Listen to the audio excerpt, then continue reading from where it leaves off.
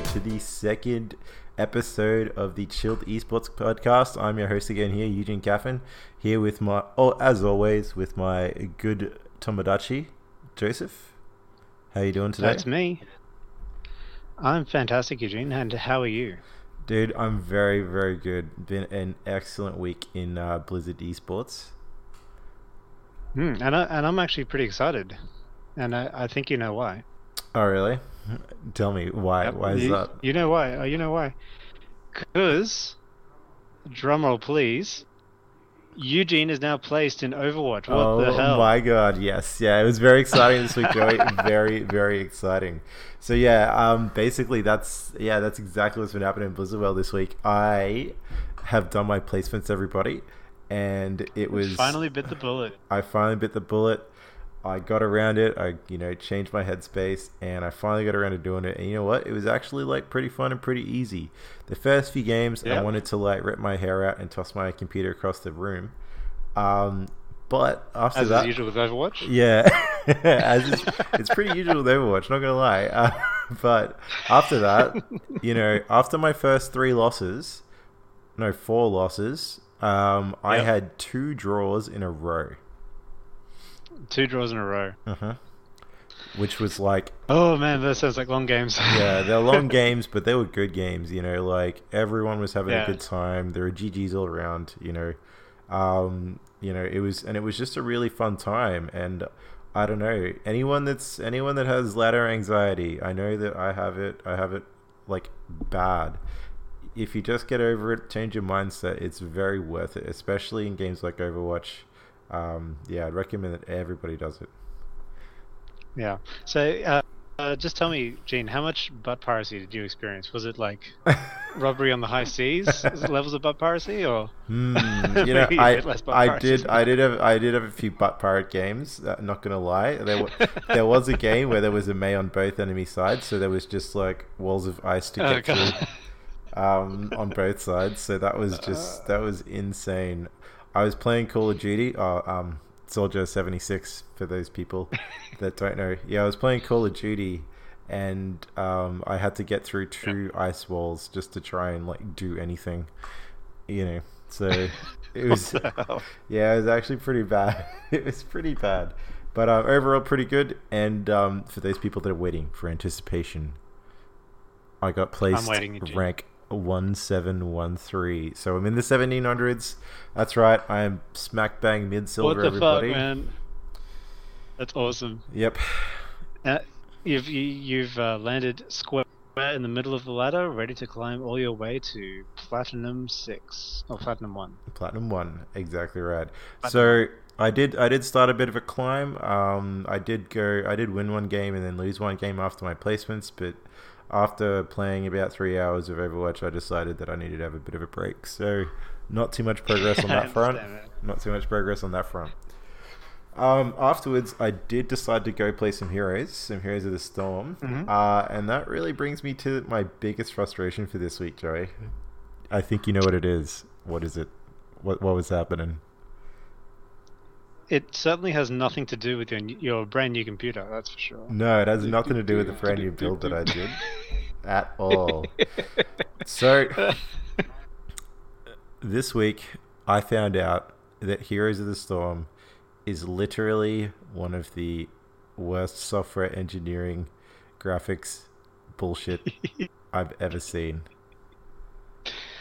Yeah, it is. I couldn't believe the solution that we came up with. I have no defense. So everybody... I have no written defense. The defense rests. I'm sorry. Yeah, you should rest over there, defense.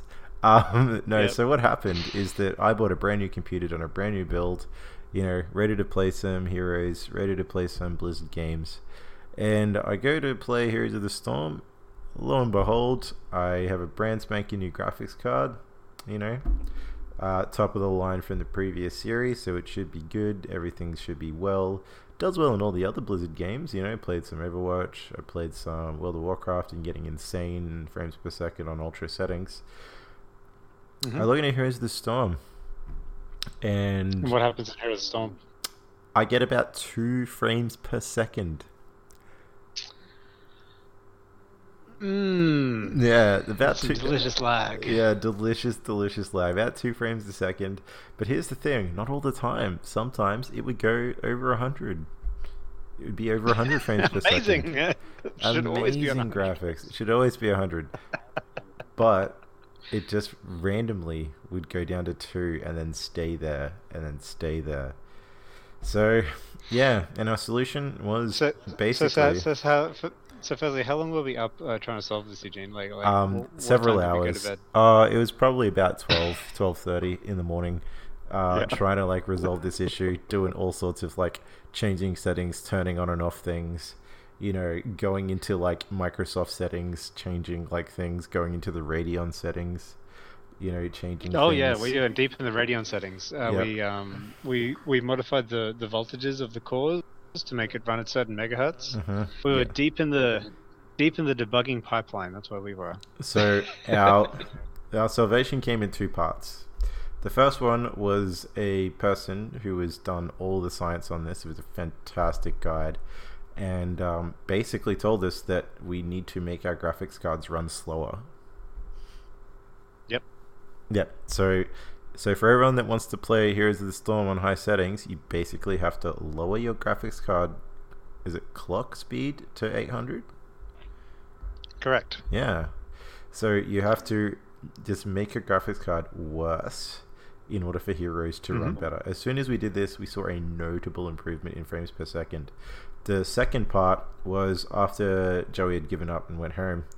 I tinkered with it a little more, and basically I went into the settings and changed anything that required a GPU down from high to medium or something like that, and I finally got a build where it was working properly, and I can just play smooth Heroes of the Storm.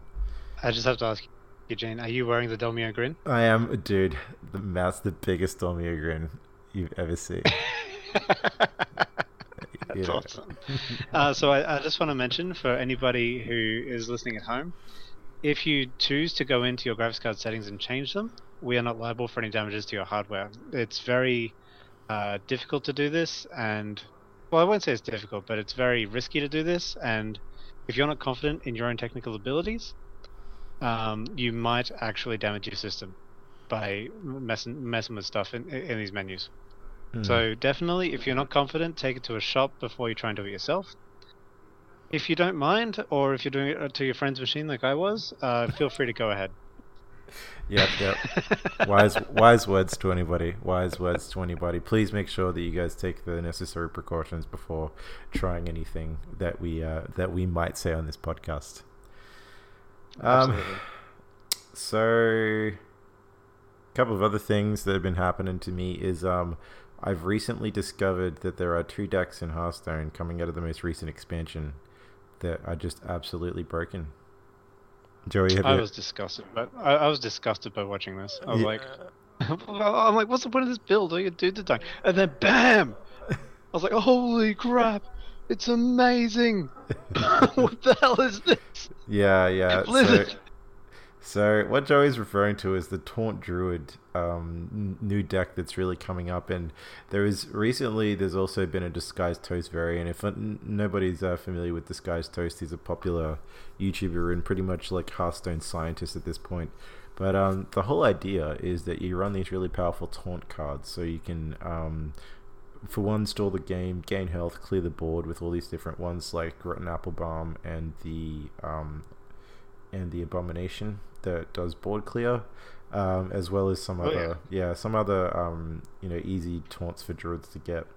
But the key to this is Hadronox, which is just absolutely disgusting, and the fact that not only can you get one, but because of Witching Hour, you can just resurrect your Hadronox twice.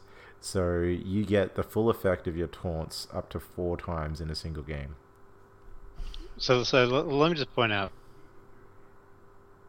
like, when Eugene drew Hadro, I'm like, oh man, you drew a legendary, it's Hadro, yeah, play him. And, you know, like the mighty samurai, he's like, not yet, Joey. And I'm like, what the hell? You got Hadro, man. The guy's weak. You can just screw him. Like just launch into your legendaries and start, messing him up. And I wasn't prepared. Like I was literally the heroes storming Burning Crusade, and Illidan's looking at me with utter disdain, saying I'm not prepared because holy crap, I was not ready for this. Yep. Joe was not ready for the craziness. I wasn't ready. And for anyone that doesn't do it, there are a lot of deck lists hanging around. You can go to some of the popular Hearthstone websites to go grab a deck list. But as soon as you can, get that Taunt Druid, get all the taunts. The only legendary that you need is Adrenox. Most of the other ones are replaceable. Lich King in particular is also not too bad for this one, but it's a very cheap deck, but a very fun deck. I'll have to say. Very fun. So, and the Hydro finisher is just it is beautiful. A strawberry on top of your Pavlova. It just has to be there. It's awesome. Mm-hmm. So man, that's me. That's a long one. I've been doing a lot of things this week. What have you been doing? Not much. So I will say that I was. So I've decided to play Overwatch on Nightmare mode, and I actually got placed at Elo 700. Oh, damn, dude! But unfortunately, due to a string of bad luck and poor choices. I've tanked my Elo down to 590. So, oh no! Essentially, if you can imagine Dante's Inferno of Elo, and Dante's Inferno, for those who don't know, it's like a long poem. It's this multi-layered vision of hell. I'm right down level 9-ish of Dante's Inferno. Yep, you're right. You're right in there. You're right down there. You are in the bottom, in the pits. My teammates just stand around. It's so funny. Oh man, I just stand there, and because they're typing at each other angrily. That's great. That's so good. I'll tell you. Elo 590. I was one game on Pharah on Volskaya on attack, and for those who don't know, there's this little platform that goes around, and it takes you from about point A to point B. But it takes you sort of around the back way. So I'm on Pharah, and I sit on the point, and whenever I play Overwatch, I've got this romantic French music playing because I find it funny. I also like accordions. So this romantic French music's playing, and I'm just sitting there. I like this croissant, and I float all the way to the point, hop off, capture the point. Meanwhile, where's the enemy team while I'm capturing point B? The enemy team's off spawn camping my team, and nobody thinks to go back and find me. So you literally just capture the point for free. By myself, while listening to romantic French music, like just chilling out in the back.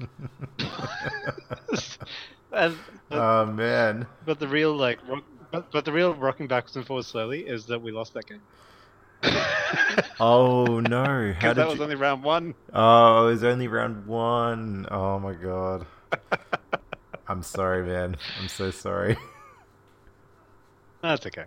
I'm having fun, and that's the main thing. You have to have fun. Yeah, you do have to have fun. That is the main thing. I absolutely agree. As long as you're having a good time, then I think it's totally fine, man. Anyway, in other news, I decided to do my heroes placements, which is pretty cool. Hey, yeah, cool. Tell me about them. So basically, Silver is like, I forgot how different a beast it was to esports. Yep. The games are way funnier. So, all right. So we're on Towers of Doom, and we have a Varian on our team, and I'm playing. Who am I playing? Sonya. So I'm off tanking for him. And for some reason, Varian, he wants bot lane. Like he's like, bot lane for Azeroth, and it just charges down bot lane all day, killing dudes, and he's hyper focused bot lane. The first 3 phase, the 3 altar phase spawns. Varian's there, yeah. Towers are mine. Yeah, okay. And it sounds like a crazy fanatic for the bot lane control, huh? He wanted that bot lane. He was like, my bot lane. He was holding it with iron fists. And honestly, that won us the game. Yeah, I can imagine. Like, because he took the bot lane tower, and then sometime during, I think, second phase, because he didn't help us at all first two phases, and people were like typing angrily and shit at him, and he just didn't care. He just kept wailing on bot lane and basically that taking of bot lane refocused the enemy's attention onto the bot lane bell tower, so we traded instantly for top, and then we're always trading the tower on the aggressive. And basically it was that decision to hyper focus bot lane on obviously what was a skilled Varian, which just won us the game. There's no other way to say it. You just destroyed it. Yeah, man. Hmm? I was gonna say that is a very popular strategy though, and I'm not sure if a lot of the esports that you're watching at the moment is running a lot of Towers of Doom, but the bot lane control is a very like coveted strategy for it. So Varian was having the right idea, but I think he was just taking it to the extreme. Oh man, he was next level. He wanted that bot lane. That was his bot lane. Yeah, well, he's probably just another esports dude like us, man, and just knows that the bot lane control is what wins games, because it does. Well, yeah, but I've never seen it to that degree. Like normally in the esports league, you've got the camps going everywhere all the time. Yeah, right. So I just forget the effect of camps that it has on the macro strategy, because in Silver you never have camps. Like camps are like a bonus every now and then. You sometimes see on the maps like, oh man, someone took a camp. It's amazing.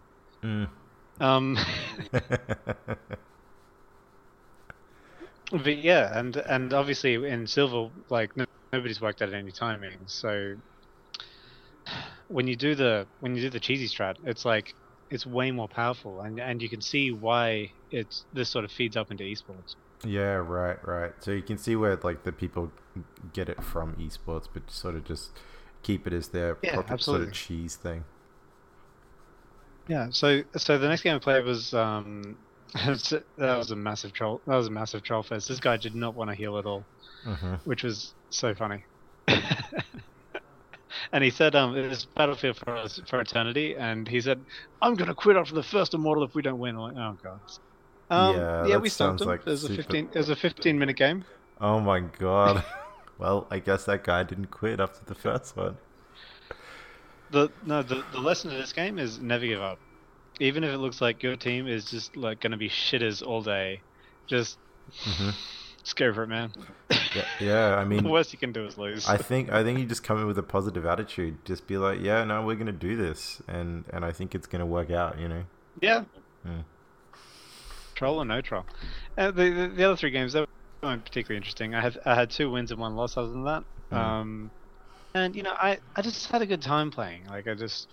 Yeah, man, that's good to hear. You know, it's halfway ranked, and yeah. And like having 4 wins and 1 loss on my belt, I'm looking to be placed in solid silver, sterling silver. Yeah, man, that'll be good. Maybe you can get placed in silver 4 or 3 this time.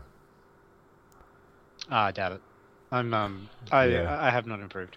Okay. I'll just put it that way. Yeah, well. Although I can see how bad I am now. Like I'm like, oh yeah, that's what I'm doing wrong. And I will say, I took away from esports at home last week, and I did play Malfurion on Volskaya, and I used him as a zoning weapon, grabbing the point, and that was highly successful. Yeah, and, right. Good. It was a very stressful game as well. It was really tense. I was like, oh man, we're gonna win. We're gonna lose. No. Yeah. It's always a stressful game with Malfurion as well, because you never really know if your W's gonna heal for enough, like. Because it obviously changes, like, depending on the state of the game. Like, you know, your level 1 heal is going to be different to your level 20 heal, and then all the way in between. So you're just always sort of praying that, like, yeah. That's not counting the moonfires you may or may not be hitting. Oh yeah, very true. Yeah, that's if you like actually hit the moonfire in the first place. and then manage to get the roots down in time to do anything effective. All right, man. Well, I think that might head us over straight into some Heroes Esports news. Yeah. Yep, let's go. Heroes Esports. All right. Well, so this week in Heroes Esports, it was week 10 of this particular phase, which means that the clashes are around the corner. I think this is I think it's a really interesting time, man, because we get to really see what happens when a lot of the different teams are doing stuff, So there is there's a lot of crazy and cool things that are happening, and obviously as well after this is the very, very coveted playoffs, so people that get to go to the mid-season brawl. But also there's the Crucible, which is another mid-season brawl.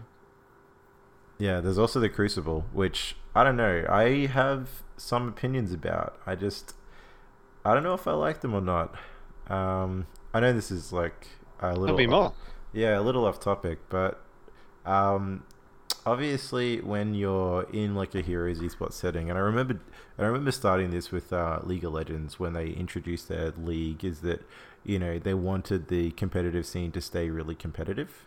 So for those people, for those people that don't know, or if you don't, we know that the Crucible is that the bottom two teams at the end have to fight to keep their position in the HGC. Relegades. Yeah. Well, relegated is the League of Legends term. We call it the Crucible here in in Blizzard Heroes. But there's always like this. I don't know, this thing about it. It never really seems fair. It never really seems good that that playing a game could determine whether or not you get paid, or determine whether or not you have a job. Yeah, no, I can definitely see. So is the Crucible held between teams? Like, is there like a master team coming up and like the pro team coming down? Or that's exactly right. Oh, wow, really? Well, League actually changed that recently because they now have a thing where the teams are just the teams, and they can rotate in players or rotate out players. Oh, right. They don't have. They took out the So Riot Games actually agrees with you because they took out the idea that someone could stop being paid just because they're not good enough at a video game.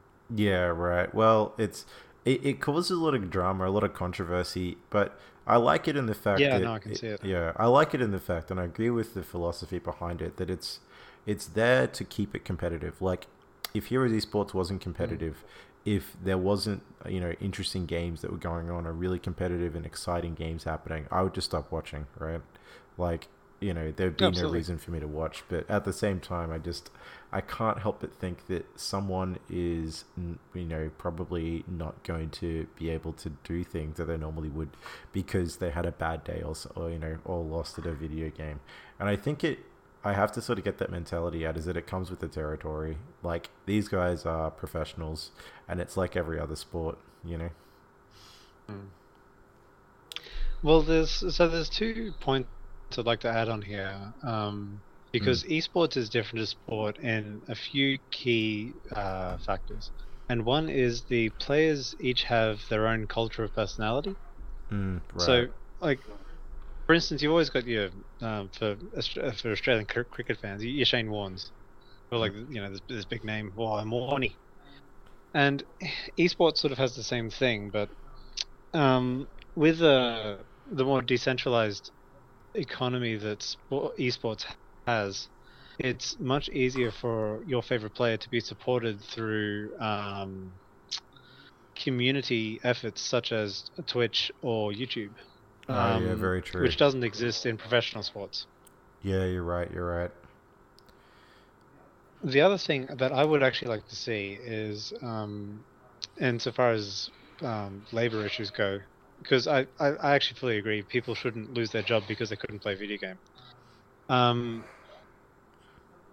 something to do with like player contracts, but it'd be with the team and the player, such that the team has a contract with the player, and the team agrees to play the player for a set period of time, such that a single bad day won't completely destroy your income. Yeah, very true. I tend to agree with that type of model, man. Like, I honestly, so I think that as much as I hate to say it, like the Riot Games model is actually something that Blizzard should be looking at trying to adapt.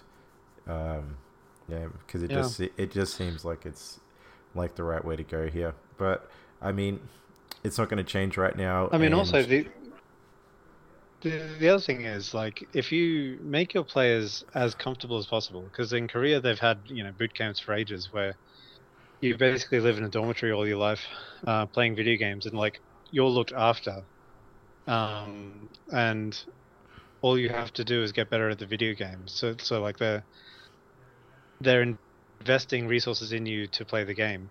mhm.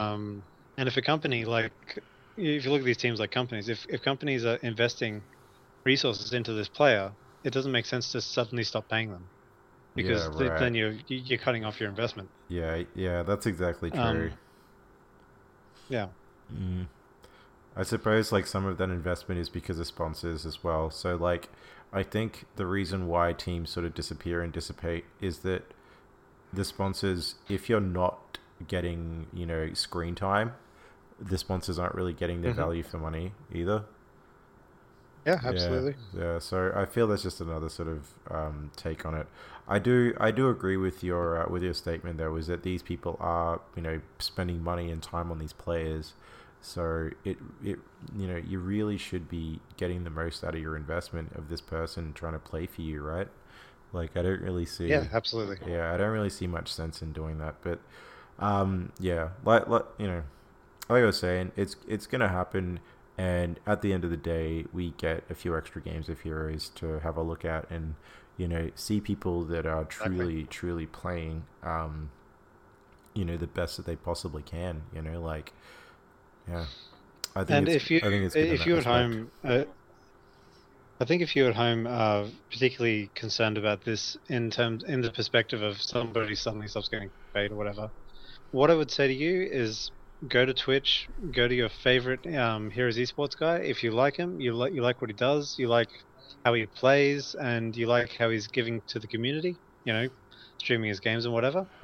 Consider donating because these guys are human in the end, and they go through their ups and downs. But Mm, getting a $2 donation or a subscription, it always brings a smile to your face. it always does help, and like I watch a lot of streamers, and most of them are like pro players and people that just do that for a living, and every dollar does count for them. Like everything does count. So Mm. I absolutely agree with you, man. Like if you do see people that that you enjoy, and I would seriously consider giving them a donation for your time if you get value from what they do, or some entertainment at the very least. Absolutely, Mm. absolutely. All right, man. So into the Well, games. yeah, into the games. So this week in North America, I've just decided that I'm doing North America. You're doing Europe. Is is that I'm seeing a lot of the same pick rates and ban rates, dude. There's still a lot of focus on banning Medivh. Yep. Um, and the one thing that I will say that it is just an absolute constant, as much as like you didn't see it last week, is Garrosh is still around, dude, and he is just an absolute monster. Garage is there. He is just tearing it up, and like that's all I That have dude to is a force say. of nature. Yeah, he is an absolute force of nature. He's a force of nature. The one thing that I will say as well that is making a bit of more of a surge today is Thrall's actually sort of making a bit of a splash, dude. Um, I saw that too. It's very interesting. He's been doing really well in Europe. yeah, yeah. We'll maybe have a more talk about him later. But basically, my question, my question, which we'll talk about later, is why the hell haven't we seen him before this? So yeah. That's a question. We'll talk about that later. I have to tell you though, Yeah, absolutely. I was watching some Heroes this week, and there was a particular series that I would recommend to everybody to go watch, and that was Team 12 versus No Tomorrow. Mm-hmm. Joey, this was one of the most insane turnarounds, most insane series I've ever that I've seen in a little while. What happened? So I knew that I was in for a good series when the first two maps was they were 1-1 after the first two games. So they went on. I think it was Dragonshire and and one of the other maps I forget. But the one that was crazy, the one that turned my head, the one that made me think, oh man, I have to talk about this, is their their Towers of Doom map. Sorry. And oh my god, this Towers of Doom game was honestly the best thing that you will ever see in like Heroes of the Storm right now. I'm just saying, I know there's a lot of good stuff going on. I know there's a lot of good stuff, but I was on the edge of my seat. I was, I was on the edge of my seat for some part. I was laid back going, oh god, is this over for one part? Like, it was just all of these things all in one. So the first one that sort of got me interested is that Team 12, right? Mm-hmm. They had one of the most bizarre picks, and one that I know that you're personally going to like, Joey. They picked the Vikings. The fucking Vikings, awesome! Yeah, dude. Yeah, long live the Vikings. Vikings on Towers of Doom, and oh man, oh man, yeah, they picked Vikings on Towers of Doom. Not a bad Vikings map, all right? Specifically because absolutely. Specifically because they can run that bot lane control strategy with the Vikings, right? So what you have is that you have 4 people go bot lane, and then the Vikings soak the top 2. Amazing. Yep. So, and obviously, that really works. Obviously, it was Goku, is another one of those crazy players. He's he's usually the solo laner for Team 12, and was a solo laner for some. I believe it was Roll20 last year, and Yep. Yeah, he is just an absolute insane player. He's one of my favorite players, I have to say, and he played one of the craziest Vikings games ever. So let's just say the Vikings play basically saved the game and won the game for them. Oh, Jesus. Yeah, so like, all right, as a draft, they had Vikings, they had Garrosh, they had Stukov, all right, shock horror, and then a Task Tracer. Yes. A Stukov, oh my god. Yeah, I know, Garrosh and a Stukov, who would have thought? And and then a Task Tracer. Must be a hidden strat. Yeah. Task Tracer. Oh yeah, no, I like Task Tracer. I like that. Yeah. So the problem is that Tracer's had some recent changes, man. So you probably know this, but she's now like more of a consistent like auto attacker rather than a burst damage, and that was really sort of hit her because the opposing team had a bunch of people that couldn't really be killed very much by Pulse Bomb. And by Tracer in general, because she would be locked down pretty easily. So yeah. Well, to be fair, with that team comp, they don't really have anyone to dive with Tracer either. No. Like, because I think Anu Barak works much better as a tank for Tracer, because what Tracer wants to do is she wants to jump in, drop a pulse bomb, and E out. And of course the danger is when you're jumping in, you're just gonna get mouth rooted and Blaze fucking charged and Hanzo arrowed and it's not fun to like jump into most comps. Yeah, right. So normally you want a tank going and big and scary like as you're jumping in. Yep. And I feel like Garrosh doesn't have the dwarf toss ability basically. Right. Actually, it may not have been Garrosh. I forget who it was. Hang on. But No, yeah, I actually wouldn't. actually, no, it was Stitches. That's who it was. Garrosh was on the other Oh, team. Stitches pulls the bitches. Yeah, Stitches does pull the bitches, and um, yeah. So the enemy team had a Garrosh, Maiev, Chen, Phoenix, and Malfurion. So basically, there was almost nobody on the enemy team that Tracer could get like a good kill on, and that's basically what was happening. Is that basically the I mean, night? like maybe Phoenix with a pulse bomb, but like that's it. Nah, Like, Phoenix can. I don't see anyone else Phoenix getting killed. becomes immune when he warps, so the pulse bomb wouldn't do anything at all.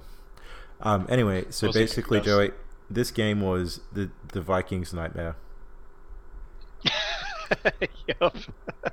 A lot of games look like the Vikings' nightmare. When Well, you this is start. the It's true like, oh, Vikings Jesus. nightmare, where as Vikings, your plan is to double soak while your foreman does a bully on the bottom lane. But Mhm. what happened was the bully on the bottom lane just wasn't happening.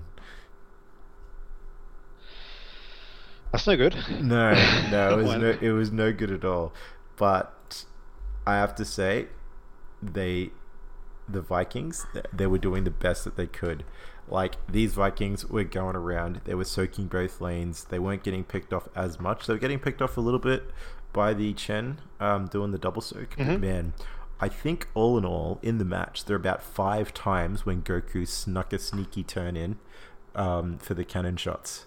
Like, he was Jesus. just all up in the business, like just making sure that if somebody wasn't there, that he was there trying to get as many channels as he could, and basically just like Just got all sneaking in with Eric. the Just like, yep. I'm invisible. yeah, man, he was sneaking everywhere with these Vikings, getting in all the nooks and crannies, and just hiding and finding the secret turn-ins while everyone was distracted. Like, I don't know how many times that that they were having a team fight, and then all of a sudden one of the Vikings would just go cap the point while everybody was distracted. That happened like so many times, and That's fantastic. It was just so nuts, and Goku deserves a lot of praise for his efforts. Yeah, and he definitely does. yeah, and dude, it was honestly just the best game I've seen in a long time. So I'd recommend that everyone go see it. I reckon you should go watch it as soon as we finish. As soon as we finish, we should watch it and Yeah, and I'm gonna see this amazing play. So yeah, dude, that's what's happening in NA. That was some of the crazy games and some of the normal picks and stuff. What's happening over on the Europe side? Right, so I did a deep dive on Tricked versus Zealots on their series. Yep. It was a good series. I had a lot of fun watching it. I'm not gonna mince words about that. And I learned a lot of stuff about, like, because during picks and bans, what I do is I sort of pause the stream for a bit and say, all right, what would I do? And I just saw a lot of interesting picks and counter picks. So, for one, Phoenix was insta-picked every game. They wanted Phoenix. Phoenix, like, so he underwent some nerfs recently, right? But like, they were secretly just not nerfs. Like, they were just secretly fine. So I can understand that, like, that Phoenix is all up in everyone's business. Same in NA. Anyway, keep going. They modified bunker health by 5 hit points. Yeah. Of course. Phoenix still as powerful as ever. Now, the interesting thing I saw was a Stukov pick into Blaze. And I'm like, why would you pick Stukov into Blaze? And, well, yeah, there were other heroes as well, but I just wanted to focus on Stukov into Blaze. It's like, I want to pick a healer for this team, and I picked Stukov. Why? Mm-hmm. Obviously, Malfurion was taken. Oh, really? You didn't go the is Malfurion picked? But I realized you pick Stukov into Blaze to stop his healing. Mm-hmm. How? You put down the silence, and then Blaze is like on fire and whatever. But then you silence him, and then you've just got a big old tank who's walking around unable to charge or run away, and he gets melted. Oh, really? Is that what you were saying that they were doing? Mm-hmm. Anyway, and so that was an interesting pick ban phase because I was like, ah. So And the I other, do have a question yep. about that though. Could it also be Oh, because of the swipe or massive shove? Is that a good counter engage for any blaze that's sort of charging in on you? it's too quick. It's too quick. So yeah, the blaze charge is too quick. You'd have to completely predict it to massive shove it away. Oh no, I mean you're on the back line. You're not the one getting charged. Oh yeah. Oh, sorry. Yeah, I did Yeah. see. I did have a Stukov MVP play here. Mm-hmm. That was pretty funny. It was actually a massive shove as well. Oh really? So yeah, that's so funny. Tricked versus Zealots game 1 Sky Temple. Mm-hmm. So they were fighting over the bottom tower. It was a second point. And what happened was everyone sort of piled in. The ultis started coming in. Ulti. Raw, massive damage. Mm. Phoenix was trapped inside a Maiev cage. And Diablo was walking up to get in between Phoenix and his obvious route of escape. Yep. Right, to get the body block, yep. Yep, absolutely. Stukov had a silence field inside the cage, so nobody was using abilities inside the cage, and I thought that was a great shutdown of Maev's ulti. Yep. And so Phoenix warps out of Maev's cage, and Diablo's walking up, and he's about to like do his firestorm. So he does his firestorm, does a big old swipe. A charge is obviously on cooldown, and Stukov. Basically, Phoenix at this stage had 5 hit points. Stukov massive shoves Diablo out of the way, and Phoenix just walks off. He actually juked a fire thing as well because he was about to die from the Diablo fire. Yeah. From the hell fires, yeah. But no, that was seriously Stukov MVP. I was like, holy crap, because the only reason anybody lived through that was all Stukov, man. It was all Stukov. Phoenix was like dead to rights, and he was dead to rights. Man, absolutely. Just gotta hit those good massive shoves. Yeah, so Stukov was really came into his own that game. But I just wanted to say that so it was Zealots on the Zealots was on the Phoenix team, and Tricked was on the non-Phoenix team. That's how I. Yep. Distinguished teams these days. Yeah, you might want to do that. So Zealots, they were getting a lot of early value out of Phoenix. So First Blood went to Phoenix. Basically, a lot of juking and back and forth, and then it just ended up Diablo couldn't get away, and Phoenix hunted him down like the dog he was. And then later on in the game, Phoenix got a 1v1 with Hanzo, so they were up 2-0. Right. And then there was a turnaround. Oh my god, what? So they were 2-0 down. Yeah, 2-0 down, and they turned it around. 2-0 down, and they lost two. They only had 1 out of 3 temples. Whoa. Okay. So they were looking pretty bad. Now, what was the turnaround? So basically, I have a list here called Phoenix Counterplay 101. Because it's watching this game, it was literally Tricked just learned what Phoenix was gonna do, and just counted him every freaking time. Dude, that's awesome. So, is this something that we might want to look at home? No, absolutely. But I think maybe this sort of level is a bit too much. Right. It's a bit too much coordination. You can't do it all by yourself. Right. Well, tell us how they did it, man. What did they do? What's this magical Phoenix counter?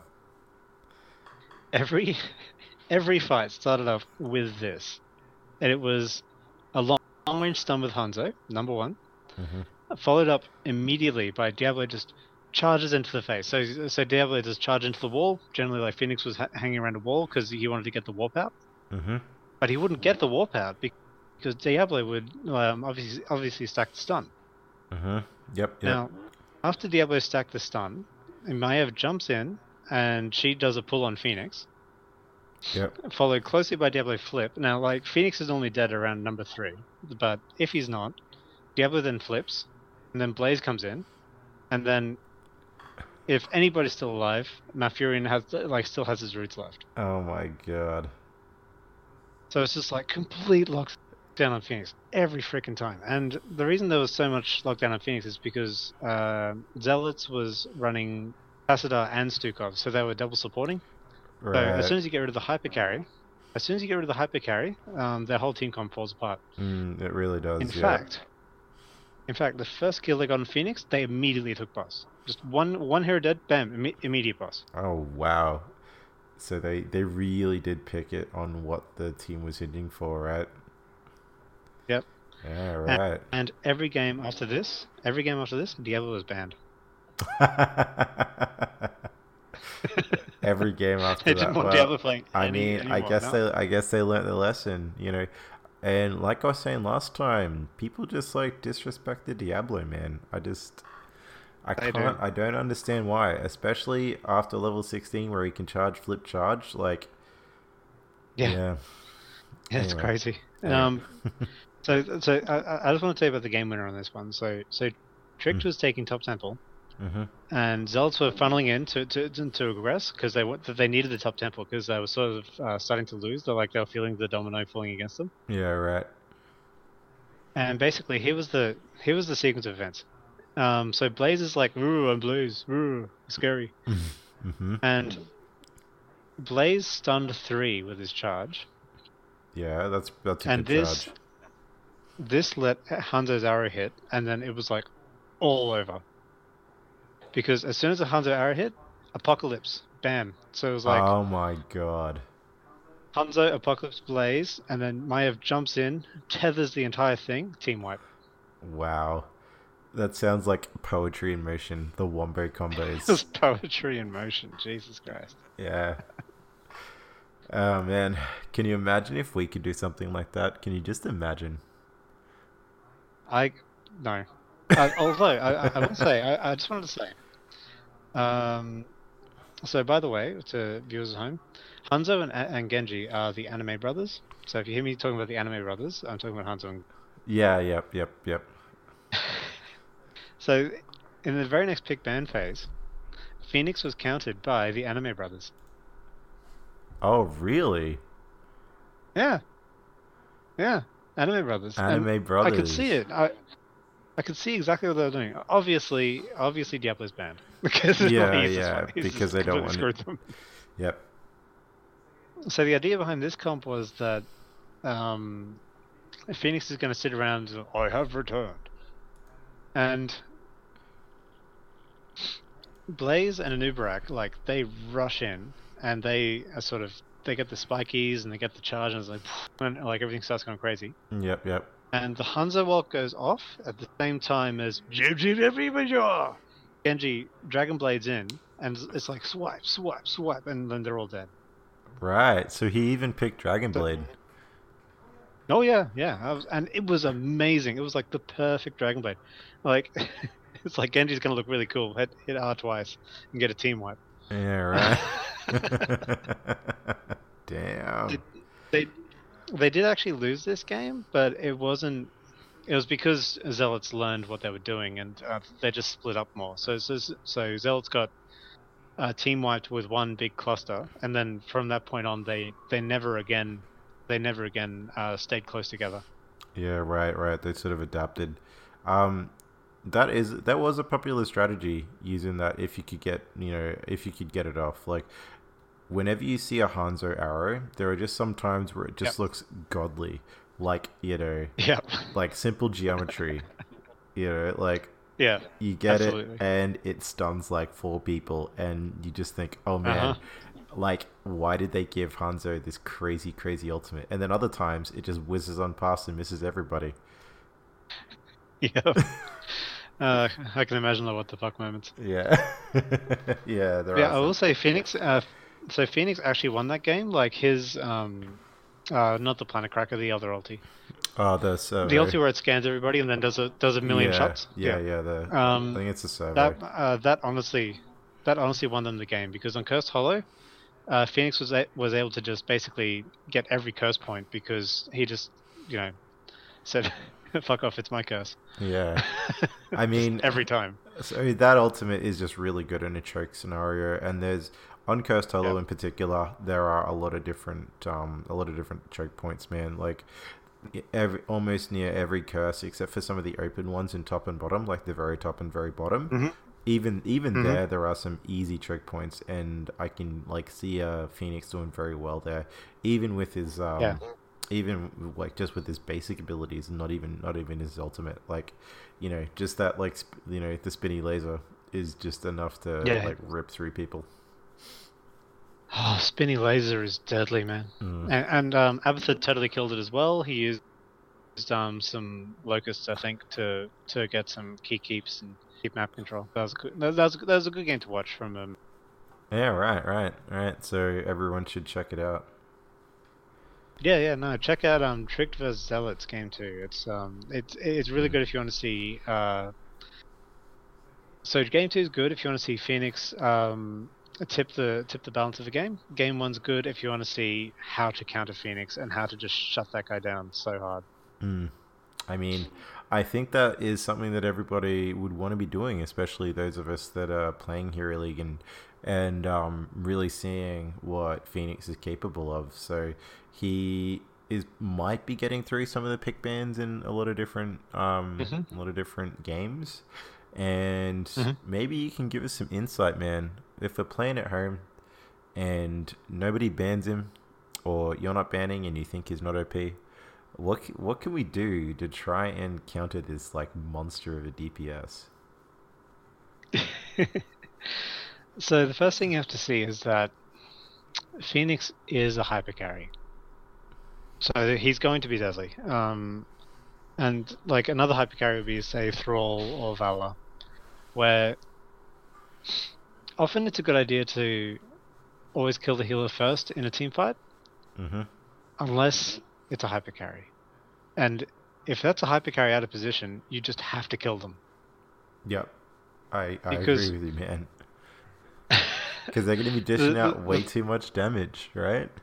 It's just too much damage, absolutely. And the enemy's team fight normally falls apart once the hyper carry is killed as well.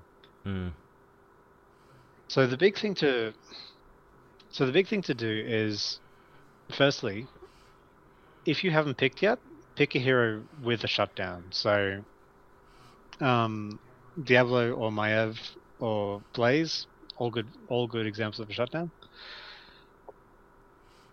With Blaze, remember the bunker gives you another health bar. It might not seem like much, but if you're in trouble against a Phoenix, just bam, health bar. That's what you need while your team's going to back you up. It'll also get rid of his servo ulti if anyone was wondering. Yes. Blaze is amazing for that. That bunker, it just shuts down so many ultis. It's crazy. Does it shut down Kalthus's Pyroblast? Yes, it does. Oh, that's broken. Oh god, that actually makes me a bit dirty. Yep, it shuts down pretty much everything. The bunker will still get hit with the Pyroblast, but it won't be you. Yep. So really think about how you're going to shut this guy down. So if you want to play support, play Ana, or play Ana or Malf, because the sleep mechanic or the roots mechanic, especially the sleep mechanic, I think the sleep mechanic is going to be Phoenix's undoing, because if Phoenix is asleep and your team just starts jumping on him with a Greymane or a giant Leeming or an ulti, he doesn't have that much health. That's the thing. It seems like he's got infinite health when he's ahead of you. I agree. But when you're even slightly ahead, it's just he just pops, bam, he's just gone every time. Yeah, right. So right. if Phoenix is ahead of you, play the map, soak your lanes, get your camps, and try not to die in team fights. If Phoenix is behind you, it's all about that shutdown. So definitely learn how to use Hanzo ulti from a long distance, because Hanzo ulti, that was just like kryptonite to Phoenix. The games I was seeing. Yeah, right. Just die So every just another single reason time. to play some of the Anime Brothers. Oh, Anime Brothers, yeah, absolutely. Um, and I reckon Diablo is the Phoenix counter pick because Hmm. there was just there's enough depositioning tools that Diablo has that really hurts Phoenix playstyle. Yeah, right, right. I Like can just imagine. Stitches does pull the bitches, but then Phoenix warps out because he ain't no one's bitch. So Yeah, that's I know. Well, doesn't know it. that's pretty much exactly what was happening in that game that I mentioned, the Team 12 versus No Tomorrow. Like Yeah, Stitches was hooking him, but then Phoenix was just saying, "Well, see you later, man. I'm just gonna go yeah. over here now." And yeah, Phoenix is Phoenix is like the girl who just gives you like the wrong number. yep. Like you pull the bitch and then not. Sorry. Yep. Uh, oh. Yeah, make sure you have a doubled up like somehow like coordinate with your team if you have to, but make sure you have a doubled up shutdown because he will warp out. That's just one of his mechanics. That's considered a fair mechanic. So understand that there is a warp that you have to shut it down, and then you have to shut it down again, and then he's dead. Well, what's he gonna do? Right, right. So, from what I'm hearing, man, the way that you decide to counter Phoenix is pick people that have sort of like some heavy displacement. So when he does Yes. blink away, or when he does get away, it's very easy to get him back to where you want him. So I would even consider something like Junkrat as well if that was the case. Actually, I reckon a hard cheese counter to him would be Stitch's junk. Yeah, right. So Um, Stitches pulls him in, and then he's on a Junkrat mine. He just whoop, and yeah, flips over right. somewhere else. Yep, yep. That's exactly what I was thinking.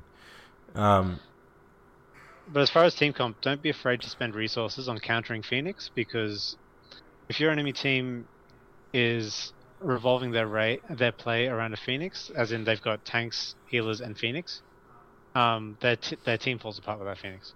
yep, yep.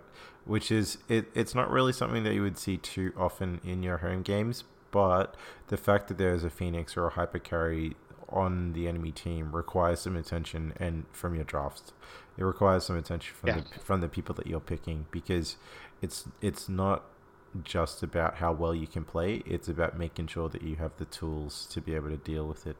And I think you just gave some solid advice, man. I think it's just it's something that I hope so. I'm definitely going to try out. I know that that at least in my league, I don't think anyone's banning Diablo, and it's one of my favorites to play. So I love me some kaiju, and I think I might just pick it up. KG. Yeah, some yeah, not Godzilla.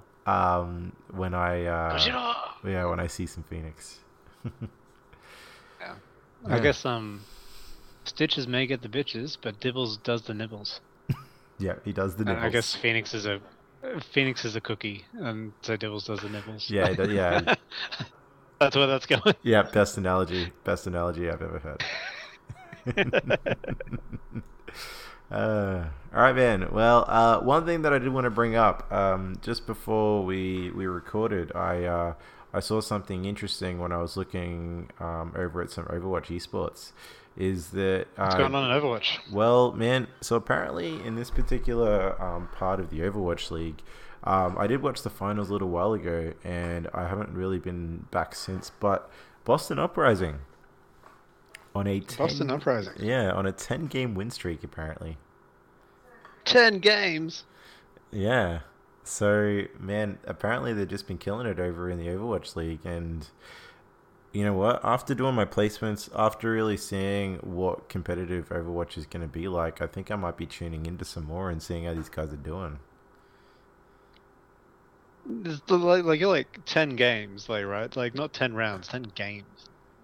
What the shit? Yeah, I know. Are these guys unstoppable? Like, what are they? Yeah, Like, are they gods? yeah, they must be. They must be, man. Because I don't know, they're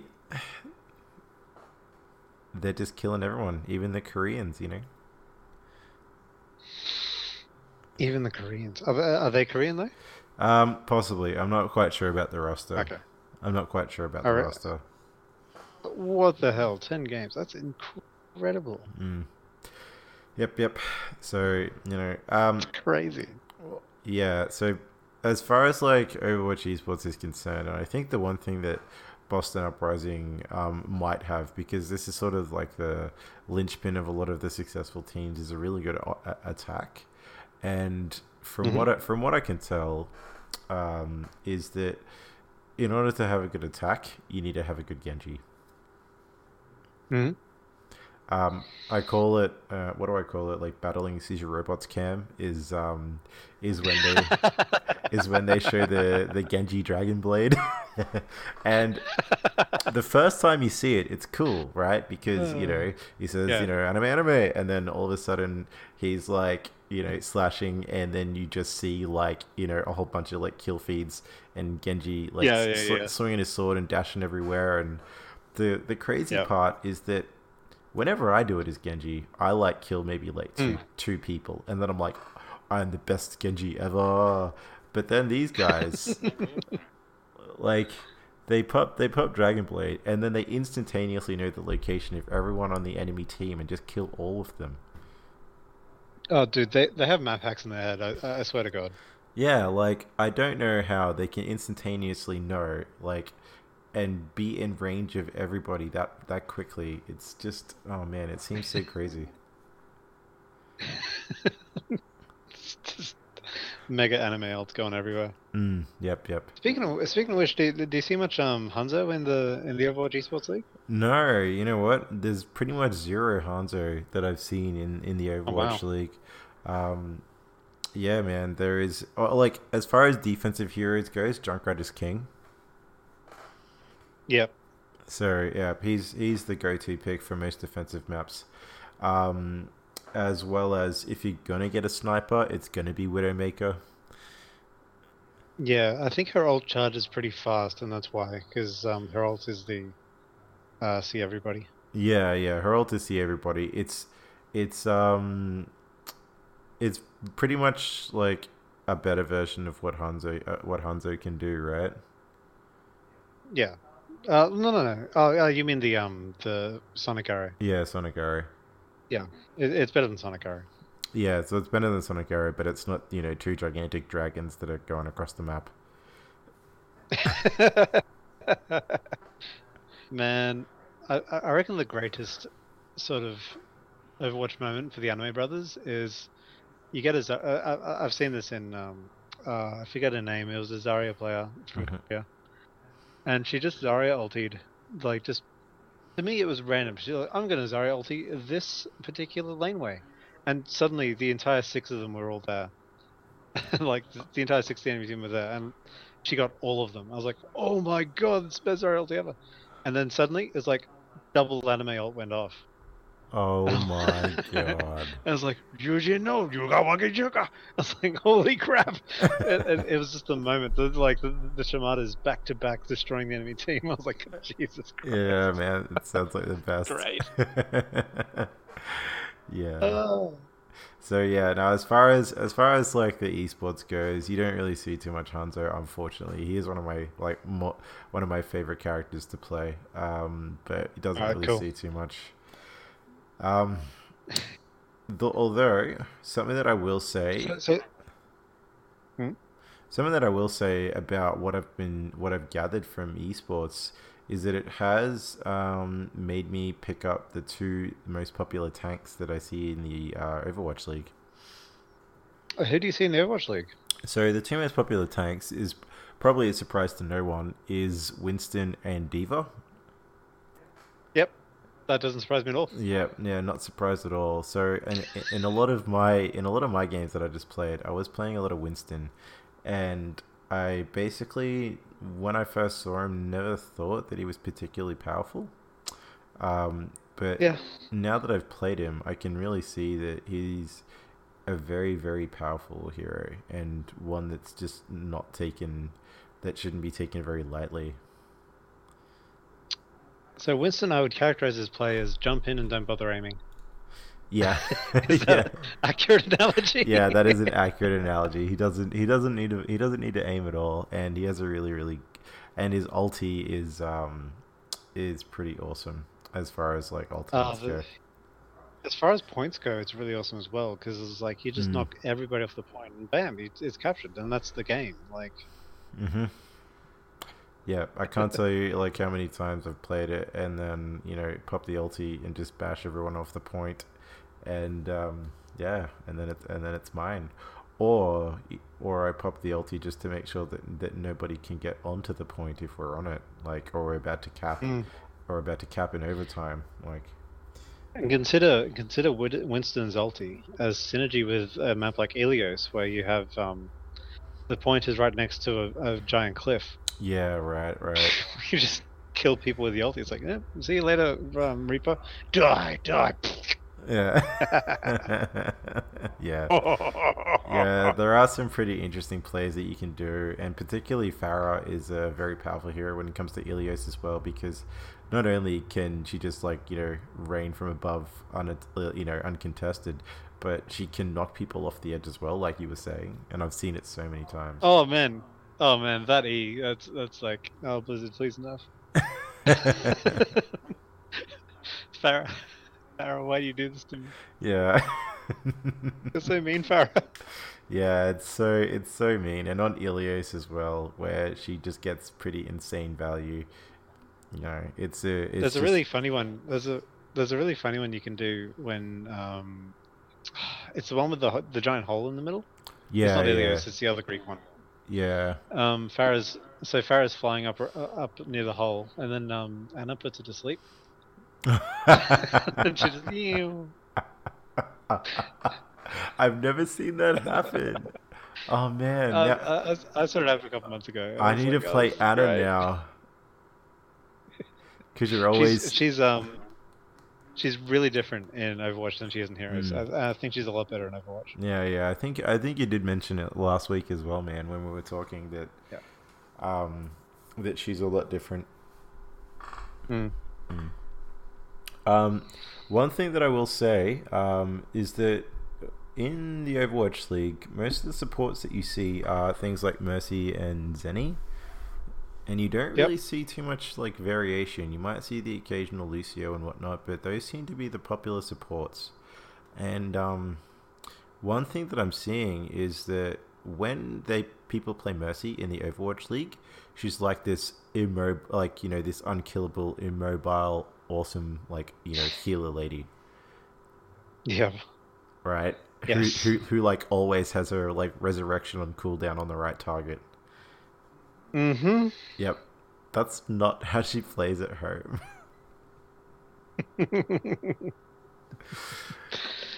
So, how would you characterize her at home? I mean, I've had some really good Mercy players, and they Yeah. do all these good things. Good reses, they get the damage boost out when they need to, but quite often, Yep. it's a lot of wishing that your beam had multiple streams so that you could heal like 3 people at once.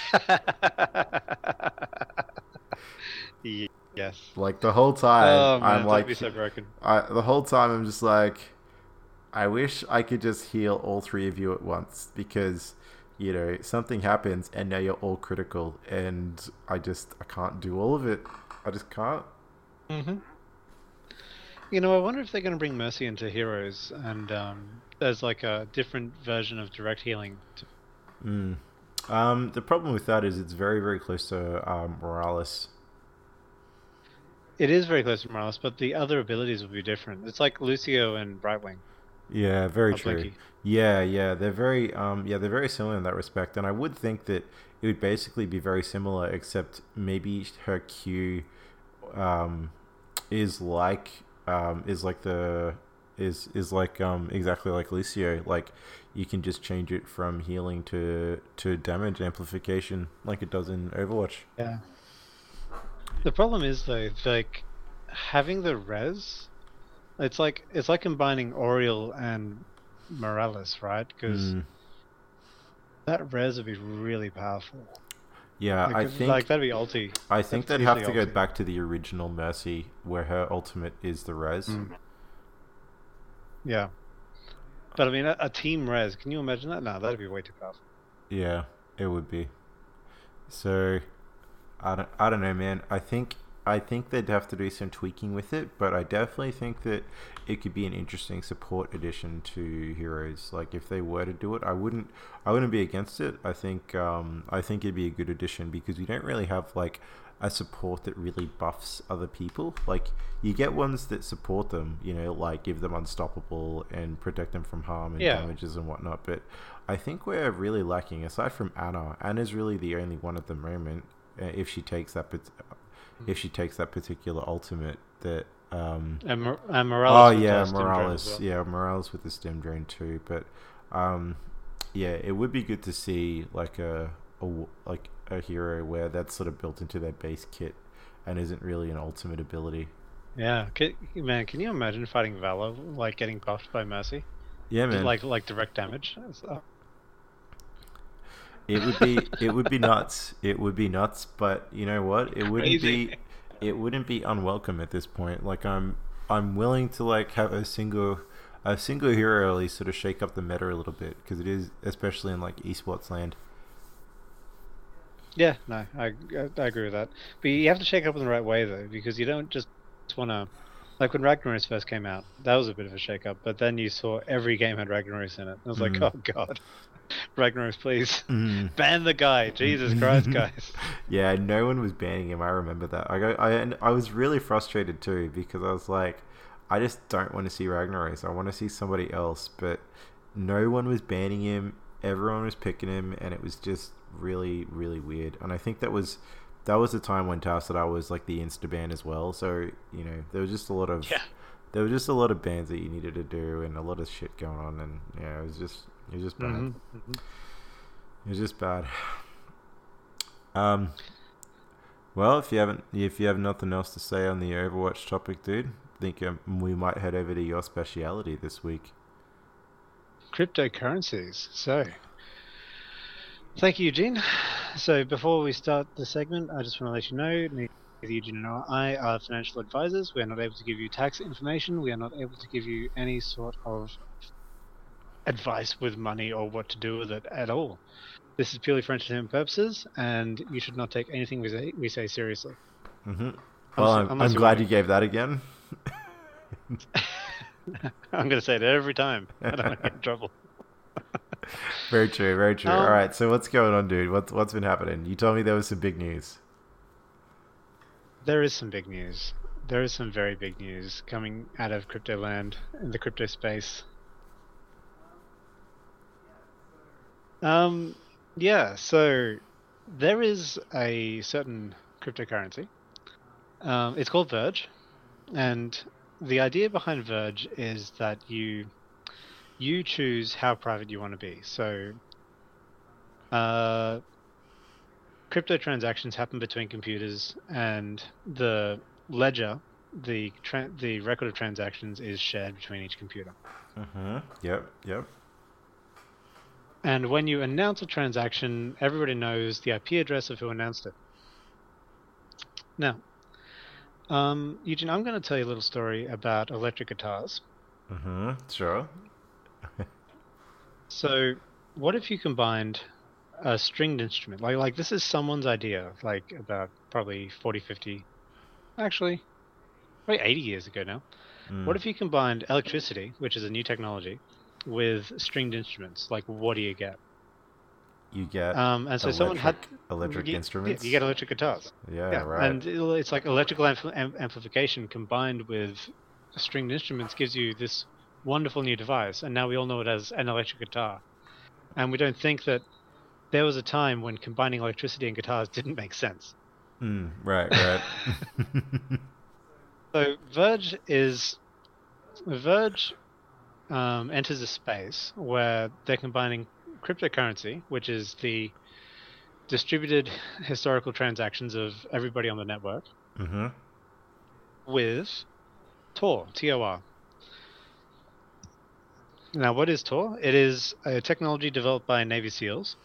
The U.S. Navy. Yeah, the U.S. Navy. I don't think the Navy SEALs themselves were like, all Yeah. right, guys, we've just done a dive. Time to do some code. I No, mean, they're probably like busy dealing with like, threats to the nation or whatever, but, probably. Um, anyway, and the reason the Onion Ring was developed was to hide the IP address of any computer sending a message. So what'll happen is that your computer will log on to TOR, the Onion Ring, Yep. and its messages will be routed through Tor nodes.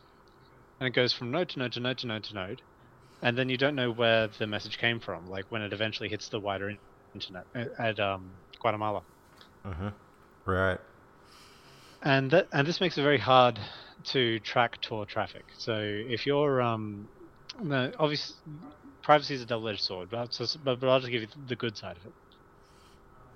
If you're a journalist working in Saudi Arabia and you're female and you're sort of making news articles against the hijab, you want to be private because you can get stoned, acid attacked, and dragged in front of court, and your life will be ruined basically if they catch you. Sure.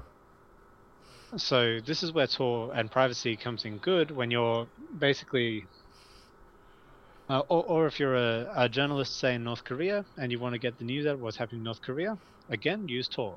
Like North Koreans can't track it, blah blah blah blah blah. Right. So what if you combined cryptocurrency with Tor? You get Verge. So with Verge, when you make a transaction, you have this little drop-down menu, and it says, "How would you like to send the transaction?" And you can send it through normal, or you can send it through the Wraith Protocol. The Wraith Protocol. Uh-huh. And I mean, that's just a bit of marketing spin, but basically, you can choose to spend your Verge on the Tor network, which is kind of cool. Yeah, right. That is kind of cool. Now, why would you want to keep your transactions private? Well, I wonder. Verge this week have announced a major partnership with MindGeek.com. And I'm going to guess you don't know who MindGeek is. I didn't know either before this. No idea. So MindGeek are the conglomerate distributors of every major adult website right. on the internet. Really? Every major adult website. Yeah, they own 80% of all adult websites. Their search engine, and I won't name what it is the third largest in the world. Right. And they have just millions and millions of viewers each day. It's actually incredible when you look at the traffic and advertising potential of MindGeek. Yeah, right.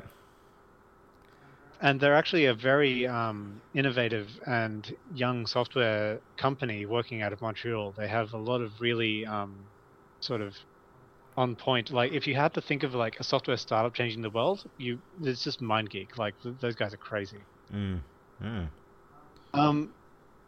So one of their features is you can stream yourself, and in a certain context, and you can send your viewers can send you tips. So it's like Twitch. Yep. And if it's correct, then this means that all of the young gentlemen and young ladies, I guess, watching the content that MindGeek put out, and they're watching streamers on MindGeek's platform, and they want to send like a $2 donation because they like the content, then that the $2 donation will go through Verge's Wraith protocol using Verge, which gives Verge a potential customer base of 100 million people. Whoa, dude, that is crazy. Yeah, so like it sounds like a joke, right? Like Verge is teaming up with pornos. Yeah. But actually, it's really powerful because if you think about the controversy last year, or the year before, Ashley Madison had their entire user base were just leaked, and so now everybody could see who's cheating on who. Yeah, privacy is a big deal in this space. Like I'm say a Australian politician or a US senator. I want to avoid controversy. But I'm still a human being, and I want to use leisure time, as it were. Yep, as it were. So really, Verge is giving you a better product than money, like in this space, and that is really quite incredible. Right. I mean, I suppose as well, it's like a good use of cryptocurrency as far as I can see it. Like, Very good use. Yeah. Yeah, like Amazing. you can use your cryptocurrency for something in a very like private or discreet manner, and it promotes like a good use of it, right? I'm all about the good uses. Obviously, as I said before, privacy is a two-way street. Obviously, if you can be private while doing something good, you can also be private while doing something bad. But I believe and trust our law enforcement to take out anybody who's doing anything bad. I don't condone using Verge for anything that's illegal in your country. Oh yeah, absolutely. We're not saying use Verge if you want to do illegal activity. Like, we're saying that, like, this is what we're talking about here is a good use of your money. Like, doing something that is, that needs to be private, but is also, something that's considered normal or legal at the very least. Yeah, and if you have moral or ethical sort of ideas against adult entertainment, understand that these people generally are, a lot of them aren't paid particularly well. So if MindGeek is presenting a platform that allows them to get paid easier and also allows people, it allows more money into the network for the actresses and actors who are forced, well, not forced, hopefully, but who take up this line of work, for whatever reason. This will inevitably be more money, hopefully, in the actresses and actors' pockets. Yeah, rather than anyone else on the way, right? Yeah, like we want to cut out middlemen, and I mean, MindGeek is a middleman themselves, but you always have a middle. But hopefully, we can at least reduce the number of middlemen right, on the way. All right.